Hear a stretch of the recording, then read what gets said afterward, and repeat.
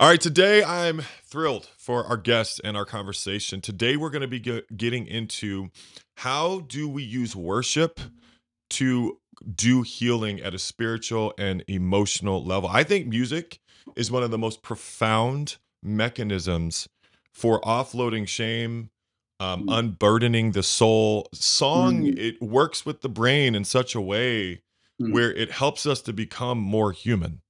And I think Right. there's a reason when we look at faith and science, they're both kind of pointing to worship, to music, and they're Mm. both saying something. Hey, this is important. This is something that God uses to help us. It's kind of like the Sabbath, it's a gift. And I Right. just love music. I love someone who is very equipped to help us. Our guest today is going to be, has so much to share. But more than anything, I want you to pay very close attention as we're in this interview. Those of you watching, pay very close attention to the journey that he is going to describe that he's on right now. His journey really has a lot to say, and I look forward to all of us receiving a blessing from it. Brian, welcome to the channel, my brother. I'm so grateful to have you. Thank you so much. It's a real honor to be here. I appreciate so much your work, and it's helped a lot of people and continues to help a lot of people. So thank you. Well, yeah, we wanted to connect last year and some things happened. And, the Lord has carried you, the Lord has continued to sustain both of us and so forth so we could meet today. But I want to just give you plenty of room to kind of tell people about your journey. I think people have little fragments, maybe they've heard something here and there, but I really wanted to kind of give a cohesive sort of story to people about your journey and what you've been on, brother. Yeah, sure. As far as the health journey specifically, at the end of last year, we went on vacation in Evergreen, Colorado, where my wife's parents live.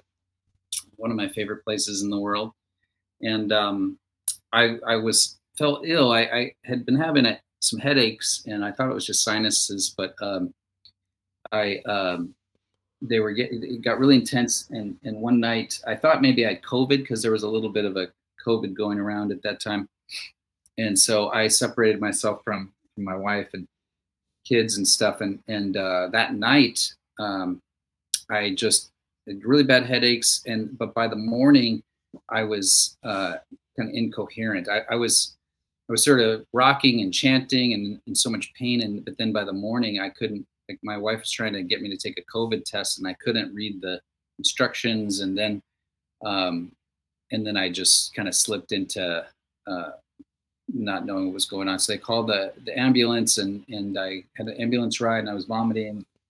But anyway, turns out I had a tumor, a large tumor, kind of in the back of my head, and a little bit on the left side. And I had to have immediate surgery, but I was in Denver, so I had to quickly fly back here to LA, and they were able to bring the swelling down a little bit with medication, and then that began this. I had surgery to remove the tumor, and then brain surgery is really intense because your brain is important, Mm. and it was a really profound, a lot of profound kind of experiences, even surrounding that, even with the spiritual realm and stuff that I felt like I experienced, and then just a long process of rebuilding, learning how to. Because at the beginning, after surgery, I could walk, but I really had a weird relationship to gravity, and I couldn't. I was I had trouble like kind of compartmentalizing things, and I couldn't use my computer. I couldn't really use my phone. Um, it was just a long process of rebuilding and relearning how to do stuff. And um, so now I had treatment. I had the surgery. I had chemotherapy, which I still have once a month chemotherapy, and then I wear this device called the Optune, which is these. It has all of these um, not sensors, but modules or whatever nodes, I guess, that create an electrical field in my brain. And Mhm. what that is doing is inhibiting tumor cells replicating. So it stops that mitosis, or slows it down anyway, so that the tumor, because what brain cancer is rapidly, what any cancer is rapidly multiplying cells, and the kind of brain cancer I have is glioblastoma, which is the most Mm, deadly kind of brain cancer. And so, along with that comes, the normal, the regular sort of expected from when you're diagnosed to death is usually around a year. But mm, I have all the signs are to being in good health. My MRIs have been good. I have mm. another one coming up in October, early October. So ask for prayers for that, and I'm praying Yes. for 20 years more. Why not? Yeah. So and that's not outside the realm of science, but of course, God can do anything too. So Mhm, the whole thing is has it reminds me of just how powerless we really are, and mm, of just the importance of surrender. And it wasn't that long ago, on this journey, I felt like I heard this voice, and I know I believe in the Holy Spirit. I believe in promptings of the Holy Spirit. I don't know, it wasn't like an audible voice, but it's obviously, if somebody hears something from God and it's contrary to Scripture, there's a problem. But yeah. but but what I heard is, it was really really clear, and it said, "When are you going to learn to stop worrying about things you can't control?" Mm, And I feel like that's something, God's been trying to teach me for a while now, through some mental health journeys of my kids, through and just challenges with my kids have been through, in their late teen years, through the pandemic, through challenges in our church, through all kinds of stuff. It's like we want control, and we don't have it. We think we do. It's just an illusion, and but we gravitate towards wanting control. So in that way, it's been good for me just to be reminded again of just, I cannot control. There's so much I can't control, and I have to let mhm, go. There has to be a surrender of that, and entrusting that to God, who does control all things. So mm. anyway, that's kind of uh, I probably went too long, but that's a snapshot of the No, journey you I've. didn't. No, Okay, there's a lot of people who care and who've been praying. There's a lot of people yeah, who feel connected, and the thing is I'm realizing as, after the pandemic and just becoming more aware of health issues in general, is that, it's a shared burden in many yeah, ways. It's something that obviously, we have to be vulnerable with people and invite people into, but I appreciate you being willing to let people know. Some people, they kind of become very protective and sort of like, I don't want people to know. It's and yeah, I just want everybody to know their health is their business. It's, I mean, sure. privacy is important. But your willingness to invite people into the journey and the story of it, I'm just grateful. And it's very Yeah. vulnerable to do that. Well, I just, I'm always going, what is God doing, and how can God use this? And I mean, like you said, people around the world are praying. I mean, it's crazy to get messages from people like, I don't know you, that I don't know, but they're like, I pray for you every day, and I'm Mm, like, wow, that's convicting, that's humbling, mm, and people that take, that where my songs have comforted them through hardship or through loss, or that soul anchor for the soul. I mean, so many people have told me, like, just stories about that song, and it's just like, wow. I mean, God is it's just crazy, it's crazy. But I am so thankful for the community, uh, that I'm a part of, not only here locally, but really around the world, with people who've been praying for me. So I really want to, anybody watching this, if you're one of those people, I just want to say thank you so mm. much for your prayers. And I thank you, and my family thanks you. And I know we're going to be together forever in heaven, so we'll be able Yeah, to talk about all of this. But anyway, thank you so much. indeed. Indeed. So your album, Wait for the Lord, My Soul, it sounds like there might be a connection to mental health. Can we take a moment to explore that a little bit? Yeah, yeah. Maybe I'm trying to think the best way. I might even just talk through some of the songs on the album. But Please. Yeah. so I was writing. I mean, I'm always writing songs, and I may or may not release them, but I hadn't released an album for quite a while, since 2016 or something like that, and we were just busy, busy in ministry, and then when the pandemic hit, and we were in lockdown, it was actually, I, I I mean, obviously, it was a sad time for so many who were experiencing loss, and we had people in our church who passed away, but Mm. it was also kind of I don't want to say I enjoyed it, but Mm. I'm an introvert, so being holed up Yes. and just with my family, and they're stuck with me and they can't go hang out with their friends, and we're hanging out, and we had church. We are one of the churches in our fellowship that rents churches, rents facilities. No one would rent to us. We couldn't even get anybody to rent to us a parking lot, so we were meeting in my house, or in my backyard in this garage. We kind of made like a studio, Mm. a, a, and we would just do all our services live in my garage, and we'd have the musicians over, and we'd have social distancing. We'd open up the garage, and then like one family group at a time would come and sit in the alley, and we would have church, and it was just such a fun thing doing church like that. And one of the things I learned is just like, because I think church had been, to me, and I think part of it is the culture of the fellowship churches that we're a part of, or just the way I grew up, was just church is loud and it's big and it needs to be bold and it's conquering and it's, do you know what I mean? Like, Oh yeah.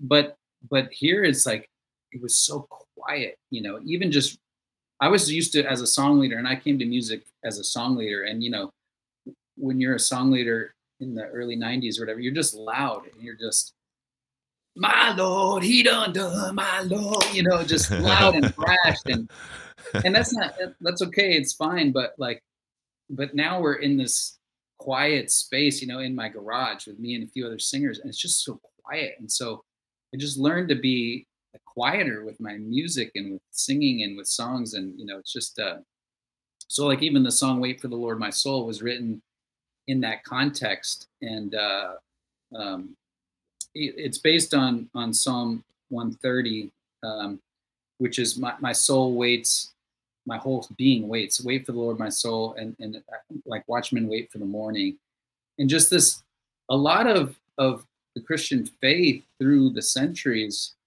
and God's people is a story of waiting. I mean, you think of the Mm. people who were in exile, and and we all love to quote that prophecy about you know uh, that God's with you and everything, but that's on their way into exile. That Mm. they're going to have 70 years of waiting. We don't always remember that part. I know the plans I have for you, the plans to harm you, not to harm you, but to give you hope in the future. And we, but they had to wait, and so I think most of people of faith, it's very it's very rare to be on top, all the time. And Mhm. that's wouldn't even be good for us. It wouldn't be good for our souls. Mm. Uh, God's people, typically it's more waiting for justice, waiting for to see God make his promises fulfilled. And he always does, and he always will. But the spiritual discipline of waiting is really important, and it's really throughout the scriptures of waiting on the Lord, waiting on God. So a lot of the songs on this album sort of have that posture of waiting, or of resting, the idea of rest. Another song that's on there is called Let Me Rest, and it's from uh, you know the you will find rest for your souls, Matthew 10. Is it like one of the things with Matthew my 11, scripture, yeah. Matthew 11? I, Yeah. I lose some of the numbers. I have an issue with numbers, especially right at the beginning, so some of my chapter remembrances Yeah. go. But yeah, just like, maybe I'll talk more about that. Well, maybe I should talk about it now. Just that I feel like I was given a really wrong interpretation of Matthew 11, Hmm. um, of where forceful men, you know what I'm talking about? like the forceful men lay hold of it. Kingdom of God is forcefully advancing, and forceful men lay hold of it. That was kind of a mantra in our family of churches, and the and so it was almost like this culture of, as an evangelist, your first job is to be forceful, like make Mm, it happen. And that's just not the ethic of scripture, whereas on the other hand, I mean, I never heard lessons about being temperate or um, being patient or being kind. Like kindness was almost like frowned upon. You know what I mean? Like not frowned upon, but just in our culture of ministry, to be kind was not a value. And I'm talking about a while back. People who are been around a long time, kind of what I'm talking about, the culture. But Matthew 11 is saying, they've even changed the translation. It doesn't say forceful men lay hold of it. It says the kingdom of God has suffered violence, and violent men are raiding it. And since the days of John, so Jesus is saying, that what's being said is that, you know, we're in this struggle, we're in this battle, and sometimes we suffer loss, and sometimes we have to wait for the victory, and there's violent men raiding, but we can trust in God, we can trust in Jesus, we can trust that he's got this, so uh and so my apologies, that scripture, that may be in Matthew 10. Sorry, I was thinking about, Matthew 11, where it says, "Come to me, all you who are weary and burdened, and I will give you rest for yeah, your and that souls." I follows, thought yeah. that's what okay, I am, yeah, I'm talking about the whole thing. So gotcha. yeah, so the name of the song is "Let Me Rest," still my soul in your embrace. So it's finding rest for my soul. How does that happen? It's through, trusting in Mm, his goodness, and that he is the good shepherd. And Psalm 23, and he makes me lie down in green pastures, and he leads me beside still waters, he restores my soul. mm, I think that's even probably Jesus probably even had in mind Psalm 23, finding a rest for your soul. He mhm. restores my soul. That's the good shepherd. So I don't have to be this forceful man. In fact, those are the enemies of the kingdom of God. Um, Mm, I, I can trust. I can rest. I can. That doesn't mean we're not active for the kingdom. yeah. But part of how God can use us the most is if we learn to rest, if we learn to trust, if we learn to Sabbath, if we learn stillness and solitude, and so those are the kinds of lessons that I feel like I've been learning over the last, I don't know, 4 or 5 years, and a lot of the songs are sort of, they're coming from that space. So, how do we describe the connection between art, music, worship, and mental health? Because this is, so when I went through and got my master's, marriage and family therapy, the idea of getting a clinical license or um, a license or an education, a therapeutic education, when it came to art, and let's say using music or song, was like new and like Mm, barely conceptualized in many ways. But after that, now they're finding that even film can be mm, used therapeutically. Art, music, some of the forms of treating trauma, like sand tray therapy, mm, using things that really access the part of the brain that contain experience and very visual, and so, or auditory. So the different parts of the brain have different jobs, and music and art and film and all these things, they tap into that in a very, very special way. It's kind of amazing how we're designed. We are brilliantly designed. We have a brilliant creator. But there is a connection. There is a connection between art, music, worship, and mental health. How have you described that connection? um, well, I'm definitely not a mental health expert. I can just speak from my experience, and we've had challenges within my family with mental health, Mm, and um, I've gone to a few therapy sessions myself, um, and that was beneficial. But I just speak as I'm not, I don't, I'm not I'm a minister. I can speak in that arena. Absolutely. Mental health is more your arena, but I do think that for myself as a melancholy person, introverted person, Yeah. music is really it was a balm for me, balm for my Mm. soul, and just as a growing up in our church, I love the songs that we would sing, and so many of the hymns that we would sing as I was growing up, and they are sort of foundational, Mhm. and then I had my own songs, and I had my own, like, for me it was, and I don't mean to alienate anybody, but I graduated '89, so for me it was this '80s music, and it was U2, because U2 was different than kind of a lot of the other hair band stuff, that Yeah. didn't really do it for me. But U2 is real. I mean, if, especially some of their early albums, I started listening to them in middle school, actually, and they have they're very it's very um, religiously informed. It's very, I mean, some of Mhm. the songs from the October album is just all scripture, and it's very apocalyptic, and it's but that was sort of what that was how I connected with God, and with just the world. Was really through music like that, and writing my own songs like that. So some of my early songs that I wrote are so apocalyptic, and so like I wrote this song, just about the end of time, and lots of songs about the the sun is black, the sky is red, the stars are falling, the moon is dead. Mm. Creation hears, just that the shepherd sign is in the sky. It's called Shepherd Sign, but those are the kinds of I love this apocalyptic. Just and when you're a teenager too, you love stuff that's dramatic like that. But so music was a way to kind of help my own soul, I think, because I did tend to be negative, or tend to be see the cup half empty all the time, or whatever. Just or I don't know if I dealt with real clinical depression, but just I'm down and I don't know why, or I'm Mm. sad for no reason, or and somehow music would just, and the Psalms, and would help me just feel better, would help me feel in a better place. And even on this last album, I have a song called uh,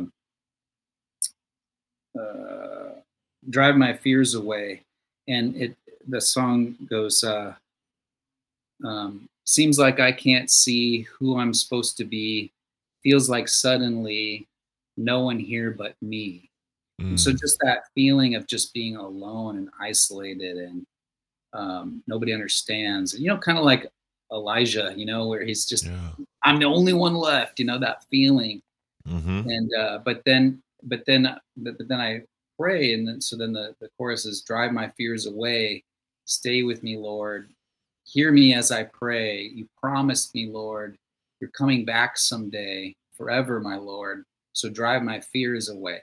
So just that, because man, fear is a real thing, and I feel like so much uh, of Mm. mental illness, or mental health, or I mean, the issues are fear. It's fear, and I love how Jesus is always like, don't be afraid, don't be afraid, Yeah. don't be afraid. I mean, over and over, don't be afraid, fear not. And I just love that he does that for us. He can take our fears, and he doesn't always give us an immediate answer, but I feel like Mhm. what his answer is his presence. It's that he's there Mm. with us, that he is, because it's kind of like when you're a little kid, you can experience anything if your mom or dad is with you. So I think if we have that presence of Jesus with us, it makes all the difference, So anyway, that's kind of how I've learned to use music to express some of these. And it's funny, my parents, when I first started writing songs, because I was not expressive at all, Hmm. as like a teenager, or I was very kind of closed in. And I was an artist, so I would kind of express myself through art. But I'm sure my parents were like, "What?" Sometimes scary looking art. What is-" Yeah, yeah. But but then when they would hear these songs, it's like, "Oh, okay, well, there's some real deep stuff in there, and over time I learned to be more open and more expressive, but music and song became a real way for me to sort of express myself or wrestle with some of these deep things. Yeah, one of the things that we were talking about before we came on to interview was how what music does in a lot of ways is music kind of takes things out of this like having to fit within this sort of tight window of comprehension, having to fit within this mold, having to fit within constraints. And what music does, I think, for a lot of people who are struggling with overwhelm, people who find themselves in a situation where they are overmatched, they find themselves heartbroken. Yeah. When you look at the research, it's very clear, especially when it comes to things like trauma. A lot of folks get stuck from neck up. They're Mm, stuck from the neck up. And what they're not able to do is really get neck down. yeah. Music, number one, allows the body a lot of times. What do you listen to me when you listen to music? What do you want to do? You want to move. Yeah, that's right. Yeah. Movement is part of what trauma, the body holds the story. And so Yeah. trauma, if you don't move it in the body, you don't move it. And so music is good because sometimes with music, it gets people moving. Mm, And then as we move, we express. yeah. And when we express, we're communicating, which in some senses is what someone, let's say, who's in depression, like if they are in a season of depression, that starts to get shut down, their ability to communicate things. And so, what I have found as a therapist is a lot of times when we have these traditional neck up approaches in terms of modality or whatever, Yeah. music, art, poems, that gets all of it engaged. Yeah. And people can start to engage the loss of faith. They can start to move forward in terms of, okay, I can feel what surrender feels like in my body. Like, for Mm, instance, I'll have sometimes people be really, really tense. yeah. Okay, let's release that. What's your body feel like now? Oh, I didn't real and so sometimes what I think music can do is it can give someone the beginnings of emotional intelligence. Yeah. Right? Because music is a powerful mechanism that helps us to understand sometimes we were feeling something, we didn't have the words because maybe there weren't words. We just Yeah. had 9/11, it's on Monday, the anniversary of Yeah. 9/11. And I don't care who you are, at least if you're alive to remember it, 9/11 was a signature moment.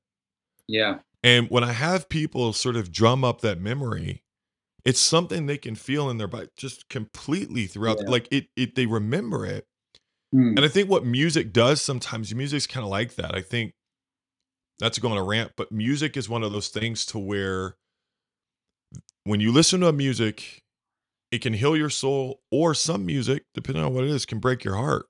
mm, Or it just reveals a broken heart. Either way it goes, music is useful in right. terms of engaging our emotions and our spirit. Anyway, Yeah. that's just a Good. couple thoughts I had.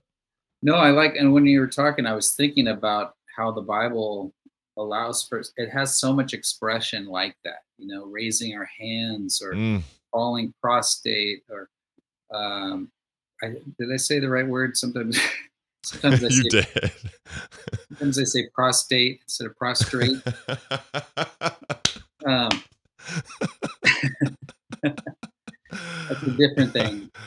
But um but just like yeah, just learning to express and just to speak personally, I think growing up in the churches of Christ and my family is many generations back Church of Christ, which I love it. I love sometimes if I say something, I don't mean to be negative. Like I love so much the church family I'm a part of and the story I'm a part of, and I wouldn't trade it. I'm just so grateful for it. But I think it is a stream of more head up or neck up, what you say, yeah, Mm, approach to theology. It's kind of like can prove why you need to be baptized, or we can prove why mm, this doctrine is wrong or whatever, and almost like sort of down on the emotive.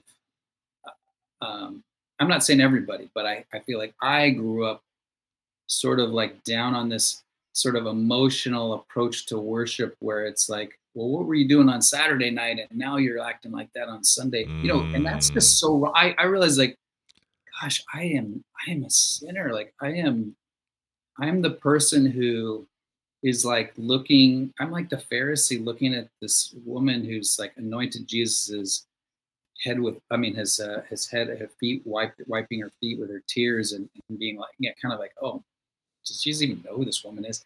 Do you know what I mean? Mhm. Like, just God forgive me for my arrogance of Yeah. just, and so I've learned, and that was a process started a long time ago of just being more humble towards other expressions of worship and learning to raise my hands. I've almost got where I can do two. Usually it's just one. Once in a while I venture two. Sometimes it's just a little more like this, but that just wasn't in our culture. It's a cultural thing. I'm not saying one way of expressing is, but I think when people come from another sort of style of worship and then came into our church, I think for a while they felt so stifled or felt like, and you don't want it to be like, pressure, like if you don't raise your hands you're not really worshiping and everybody's like condemning you, you know what I mean, like you don't want either. And I get where some people, I've been in church situations where, not in our fellowship but just visiting other churches, where people are falling on the ground or rolling around or doing things, or Mhm. barking, or I don't know, Oh, just, yeah.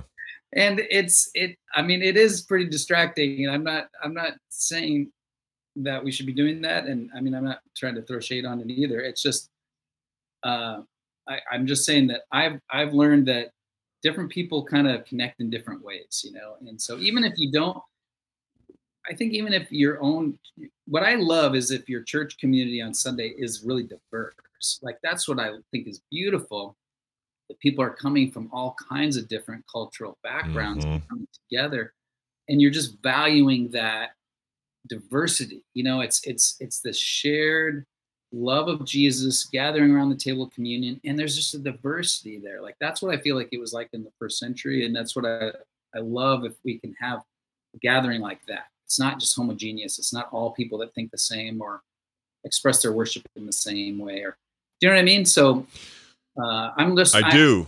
I've been learning to to worship from people that are not, like, didn't grow up the way I did or whatever, and Mhm. and learning to love it, and it's good. So I was really hoping that we would naturally get to a question that I have, a couple questions that I have, and it just so happens that naturally Okay. we have. And I think that this is a question that a couple questions that I have that you are specifically equipped to lean into and actually be very helpful. So there's a couple things. In our local congregation, we've got an awesome worship band and all of that. One of the things that we've begun to do over the last couple of years is sing songs in other languages. Wow. And we're in Midwest Nebraska. Like, so we're in the heart of the Midwest. We're in Cornfield, Nebraska. And so, but we have, like, our church is just, it's very diverse in a lot of ways. We've got Africans, we've got African Americans, we've got a very, I mean, a growing Hispanic, um, Latino, community. Like, we're, I mean, it's burgeoning. And so there will be days or Sundays where we've got to have translators because we got people praying who don't speak English. I've noticed in our sort of the culture, that stuff is overwhelming for people. It's kind of like, well, wait a minute. What, I thought we are just going to sing in English. Yeah. Okay. Number one. So that's number one. Number two, I think that there is a pushback because of, let's say, the Hillsong culture. People are beginning to push back and say, okay, guys, turn on the lights. Mhm. Okay, why are we turning the lights down? That's a Mhm. whole thing. I could probably a whole podcast on that. But I want to get at that. And lastly, I gotta get to this while I got you. I want to get to the conscience issue that at times people have around using instruments. Mm. And you are brilliantly equipped because you don't just have, I mean, you have a master's, like, I didn't even go through your bio. You can read it in the description, those of you listening, but you know your stuff. And your family has tie-ins to more of the traditional streams. Mhm. So this idea of instrumentation has been in many ways framed as a conscience or a salvation issue. Mhm. Okay, so the first thing is the using different languages. The second one is turn the lights on, and thirdly is wait, you're using music? Yeah, I'm yeah. sorry, instruments? Okay. That's good. My brain only lets me remember 2, so if I forget the 3rd, remind me of that one again. So, the first one was instruments or the first one was, languages? Oh, yeah. Languages. Yeah, you're farther along than we are. I mean, we're only as far as using Spanish in, you know, in my local congregation, but the principle, I feel like it needs to be taught again and again of valuing diversity. That's what I feel like. I like. I've always really liked an eclectic approach to. And when we say worship, worship is everything. Worship is a posture, right? Worship is, Mm, um, giving God the honor He deserves. So we're not talking about just singing. I think sometimes we shortcut and say when we say worship, we mean the singing part of the service. I know we don't mean that. I'm just saying. I right, just want to acknowledge that we worship is a lot more. I know you believe that, and I believe that. But sometimes when we say worship, when we're talking about the service, we're just talking about the singing part. So please forgive us right. for that. But we know that's not the only thing worship is. So Yeah. just asterisk. But but I think um, I when I'm first of all, it helped when I learned or realized that whenever you because of the stream we're a part of, which is this frontier um, uh, Protestant frontier church, and then that led into this place where it's kind of driven by actually kind of driven by the record industry. I hate to say it, it's Hmm. kind of driven by the Christian record industry. Um, but where it's just a lot of new. I mean, when I was a kid, it's the same song. It's really rare to have a new song. It's the hymn book. It's whatever's in the hymn book. And but now it's almost like it's just flying at us the new songs, and I love it. I love the new songs, but there is sort of a one genre now of of music in a lot of churches, that is the top 10, CCLI, the Mm. um, kind of the publishing world of these songs. And I don't, we can lament that, or we can just go, hey, there's a lot of good messages in these songs, and let's just contribute other things to it. And that's how I've tried to just be positive about that stuff and not get um, bothered by it, but just there's certain songs that would bother me or we wouldn't sing because I was bothered by it. And then eventually, okay, I give into it and okay, we'll sing it, but I still am bothered by some of the lyrics that I have a problem with theologically. But if we just teach on it, then I feel better or whatever.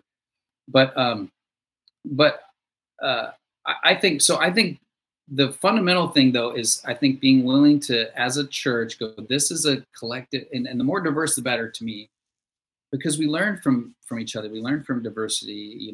Jesus purposely, even though it was a Jewish community, and that's the way that even the prophets said it would be, that it would start in Jerusalem and start with the Jews.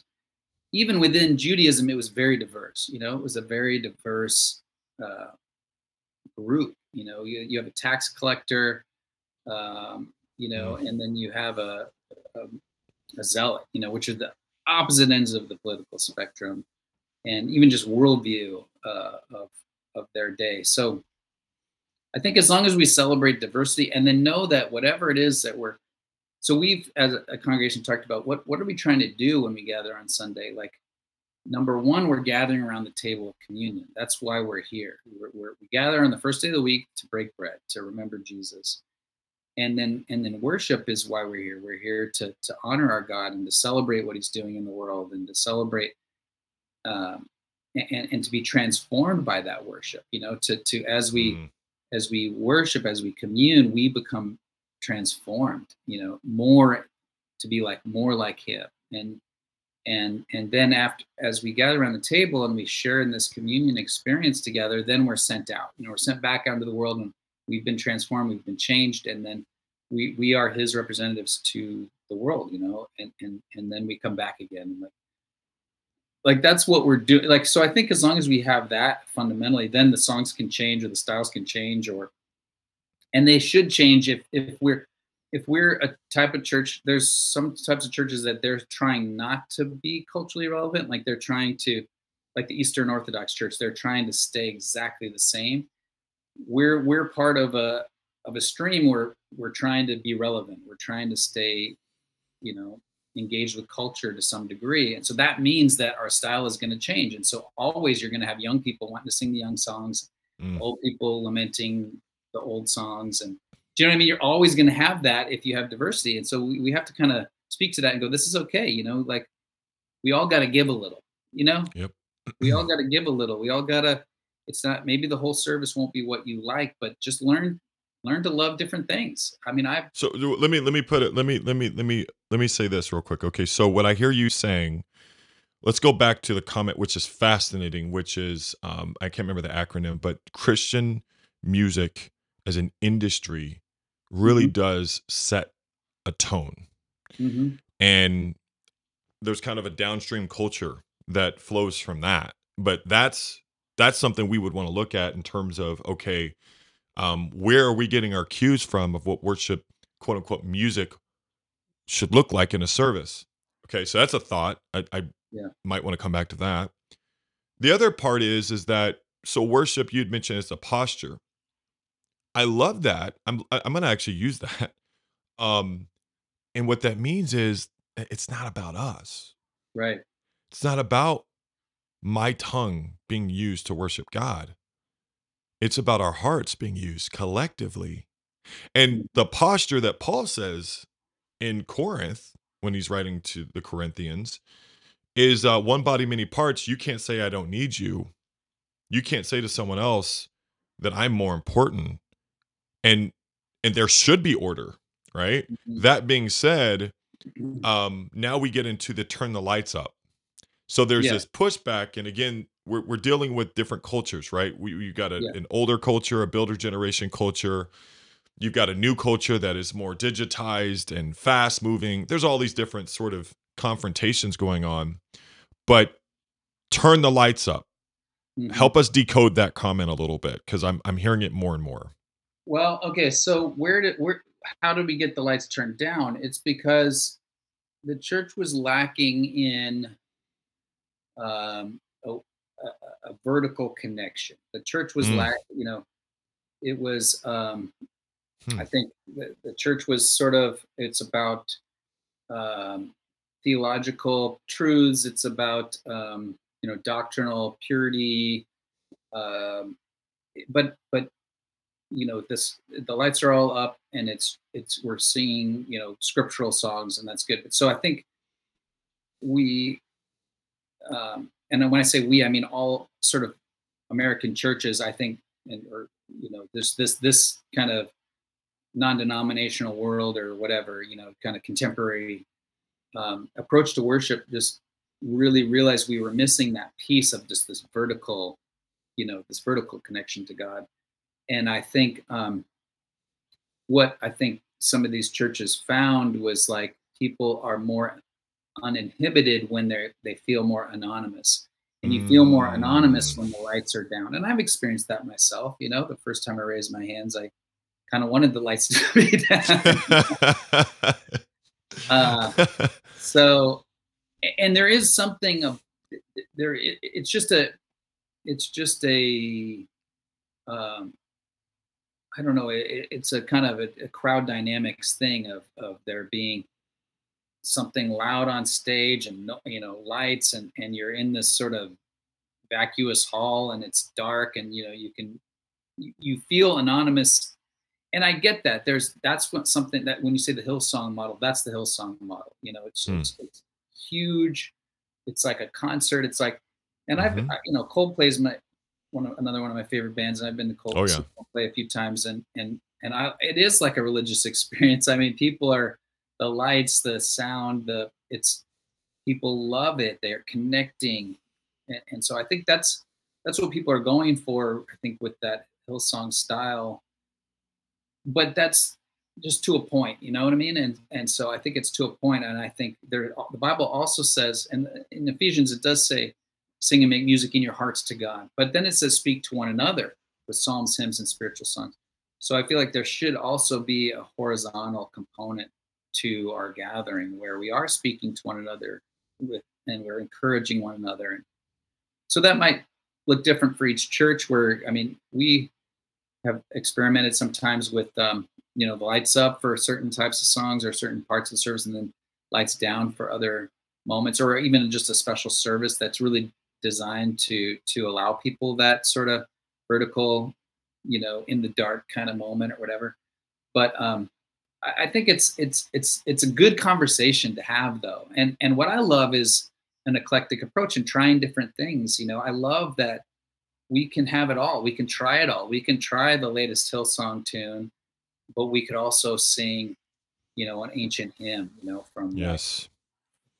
400 years ago or something, you know? So, but in terms of people having, you actually blended those really well together because that leads into the last piece, which is there are people who, and I don't know if it's a generational culture, and I don't know how long-standing conscience issues have been associated with instrumentation being used during worship, and that's more of a church history, systematic theology around it, probably that you are more aware of, but um, there are people who have a legitimate conscience strickenness if an instrument is being used because of what you just said. Now, again, I don't want to flatten the argument or Yeah, create a caricature out of people who hold that conscience perspective, because there are other scriptures that they would say, well, what about this? And what, it's not just make music in your hearts.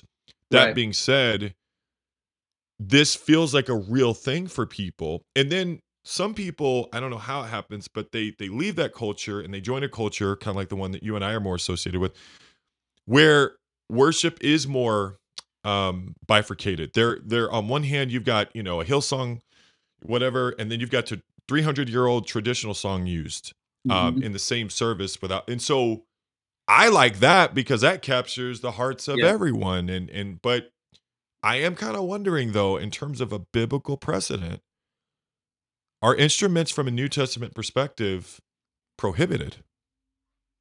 Well, uh, so the argument is kind of going away a little bit in that it was a huge argument. You're right, and it's one of those things that gets um, it gets sort of shortcutted or oversimplified. Where that developed is so the churches in the north. Um, so this I'm talking about before. I'm going to just talk about Restoration churches for a second. So Restoration movement, the idea of we're we're Christians only, not the only Christians. It was a unity movement. It was an idea of let's unite around the scriptures. This is the Campbellstone movement, and so it was very much a unity movement. It's trying to Hmm. let's unify all these different streams, and in its origins, and it's actually the first denomination in the new America, the United States of America. It's the first new denomination is the Restoration movement, and it kind of Hmm. came out of this Great Awakening and all that stuff. But what happened is the churches in the north had more money, and the churches in the south had less money. So the churches in the north could afford an organ, the churches in the south couldn't, and so you ended up having um, instrumental music north, Christian churches, non-instrumental music in the Wow. south, churches of Christ. And I feel like the rationale for the textual backing for that, I think that developed later as sort of a way to fight each other. I don't I haven't studied it a lot, but it's definitely not as simple as Christian churches, Church of Christ, split over instrumental music. There's a lot more cultural things going on, as is probably Mm, always the case with church mhm. dynamics. Is there always cultural stuff? But nowadays, just I have uh, a lot of I have friends who are in the ministry in Churches of Christ, or through Pepperdine, different ministers who are, and that it's not really an issue anymore. In fact, I mean, it is with certain people, like older people in particular, and there might be young, young zealous people in the Bible Belt Church of Christ that are still really making a big deal about instrumental music, but it's not something I hear much anymore. And in fact, some of the biggest Churches of Christ or most well-known Churches of Christ have an instrumental worship service. So they just have separate services. So they'll do like the earlier service is a cappella, and then their later service has instruments now. So Uh, that feels more cultural than doctrinal. And the reason why I say I just yeah. brought this up in my interview with Scott McKnight, which is sometimes, and I believe that the older generation, they protect doctrine well. Hmm. I want to, if you're listening to this and you're in the builder culture, I appreciate how committed people have remained to the things that relate to salvation, baptism, Hmm. things like that. Sometimes, as we become safeguards of of doctrine, we also begin to safeguard guard culture. Right. And the next generation, I think, pushes back Yeah. against some of the protection around culture because you can't elevate that to doctrine Right. and then sell that in the scriptures. And I do think sometimes ideologically we encounter something in our culture, our society, we form an ideology and then we kind of reverse engineer a theology around it. Right. And we do that with a lot of things. And I'm guilty of doing it too. So I'm just as guilty as anyone else. I can assure you that. Yeah. But I think sometimes, to your point, we come up with a need or we come up with a perspective and then we just adapt our hermeneutic around it and we Yeah. start to explain it in a way, at times aggressively. We can Yeah. aggressively sort of insinuate that no, this is sin. Right. No, that's just a difference in culture. There's a Especially if it's an difference. opinion matter. Like let's choose our battles. Yeah. Oh, but I didn't know that it's not as much of an issue. So It's I becoming don't know. less and less, at least in my experience. If somebody's listening to this and they've seen something differently, I'm seeing within the Churches of Christ. I'm talking the mainstream Churches of Christ. They're not fighting on that hill as much anymore. But I will say this though. I really appreciate. So I was um, some of the early songs that I wrote were in an a cappella setting. So like "Be with Me, Lord," or "I Need Your Mm, Love," or some of these songs mm. I wrote for a cappella, and then you know I, we I can't remember exactly what happened, but we had some retreat or something, and I couldn't get the part singer. What we used to do is have the part singers, and each person has a mic and stuff, and that was the way we always did worship.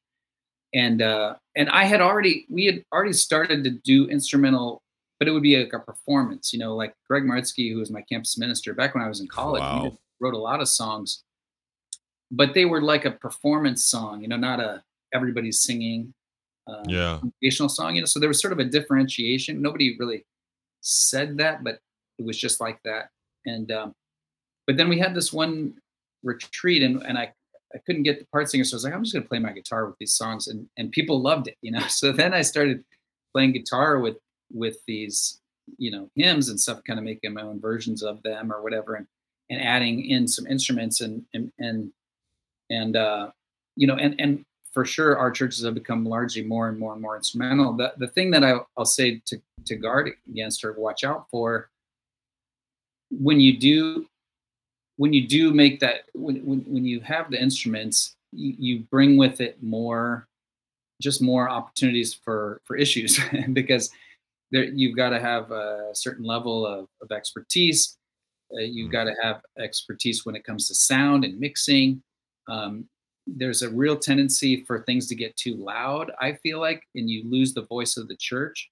Like I Wow. always want to be hearing everybody sing, and I've been in some church situations, especially like kind of evangelical church situations, where it's so loud I can't even hear myself sing. And it's like I want to make sure we always hear the church, hear the voice of voices around us. Now that's an opinion matter. It's not, I can't say, that's a scriptural matter. it's a doctrinal matter, but preference. I love to hear, and coming out of the Church of Christ, coming out of an a cappella background, that's a real gem that we want to hold on to. Even like singing in harmonies and things like that. Like that's kind of unique to hear harmonies, and there's something about that, and and so there are people who like lament the loss of that. Like we used to Mm. be known for our harmonies and our part singing, all that. Yeah.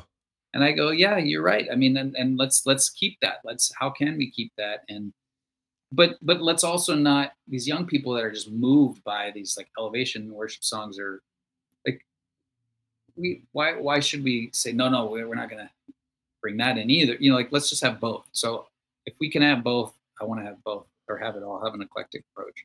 That's what I want. I heard a woman named Naomi Walters. She's a professor at Rochester, and it's kind of weird. On one hand, she's a Church of Christ daughter, and she preaches. She believes in her gift of being able to preach. But on another hand, she's fairly conservative when it comes to instrumentation. Now, would she say that using instruments is sin and so forth? No. But one thing she brought up that has stuck with me, and this is like maybe 3 or 4 years ago. She said there's something about when you're singing. You mentioned a moment ago that you can't even hear yourself, let alone one another, and the voice of the church is lost. And she said when people are singing a cappella and they're listening to one another, there is an intimacy there. There's Yeah. a receiving and there's a connection. Yeah, for sure. And I got to be honest, it's weird. We pretty much use the band for 99%, but there are times where it's just the people. Hmm. And thank you for making songs that are a cappella, man. Those I Need Your Love. Oh my goodness. Oh, that just brought up so many emotions. Mm, Like, oh my goodness, like, oh, just this sort of wellspring of, oh, I remember. I mm, remember hearing everyone. I remember, and then very slowly, at least because I got baptized in '01, very slowly instrumentation became more of a standard. yeah. But I do think there's something sacred about you and I. Like, I'm a bass. I sang Mm, in junior high and high school, and so I got a awesome. deep voice, man. Yeah. But I love when we hear. Sometimes when I'm singing, Brian, I'll just shut up so I can hear everybody else. Yeah, me too. I do that, and sometimes that ministers to me more than if I'm singing. Yeah, Um, Sometimes if I'm really overwhelmed, I can't even sing. I just have to be. yeah, So it's almost like we're all co-laborers when we worship. Everyone's doing their part, and we don't even realize how we're ministering to one another when we're doing it. yeah. But That's right. going back to this idea of using overdoing instruments, overdoing the performative aspect of it, that I think is part of what people are pushing back against with the Hillsong model. Or and not to Mhm. pick on Hillsong, right? But it's this 1-2 punch right now, Brian, where Yeah, you get them with the worship and then you hit them with the sermon. It's this 1-2. You got to get, and you nowadays it's like you got to be competitive. Like I didn't realize this until a couple years ago. There are churches who will hire professionals yeah, for Sundays. That's what they do. I yeah. didn't know that. There's a church in our area that like the most prominent church in our area that actually there's a big shakedown in the leadership of that area. But one of the problems with this new pastor that came in, he just hired outside people and didn't use anybody from within the own congregation. And the people that he hired, some of them weren't even believers. So they're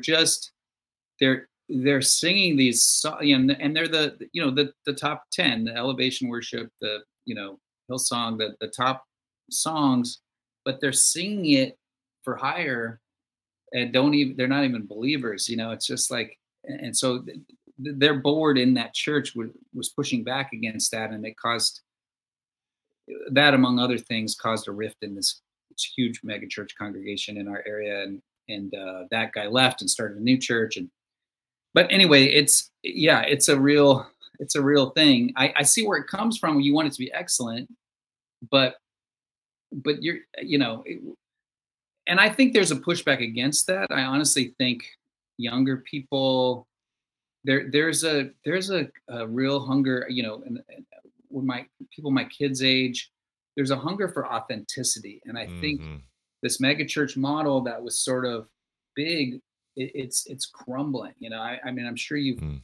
listened to the Rise and Fall of Mars Hill. I ate up that podcast. I just loved it so much because it just made me feel like, okay, some of the things in our church, well, they weren't that bad, or it's just we're part of a bigger thing, right? We're part of a bigger thing of what God is doing amongst these different churches, and I feel like there's a spiritual battle going on, or there's just big cultural streams, and so this mega church thing, and the church I'm a part of, at one point we did state, I mean, we want to build a mega church in LA,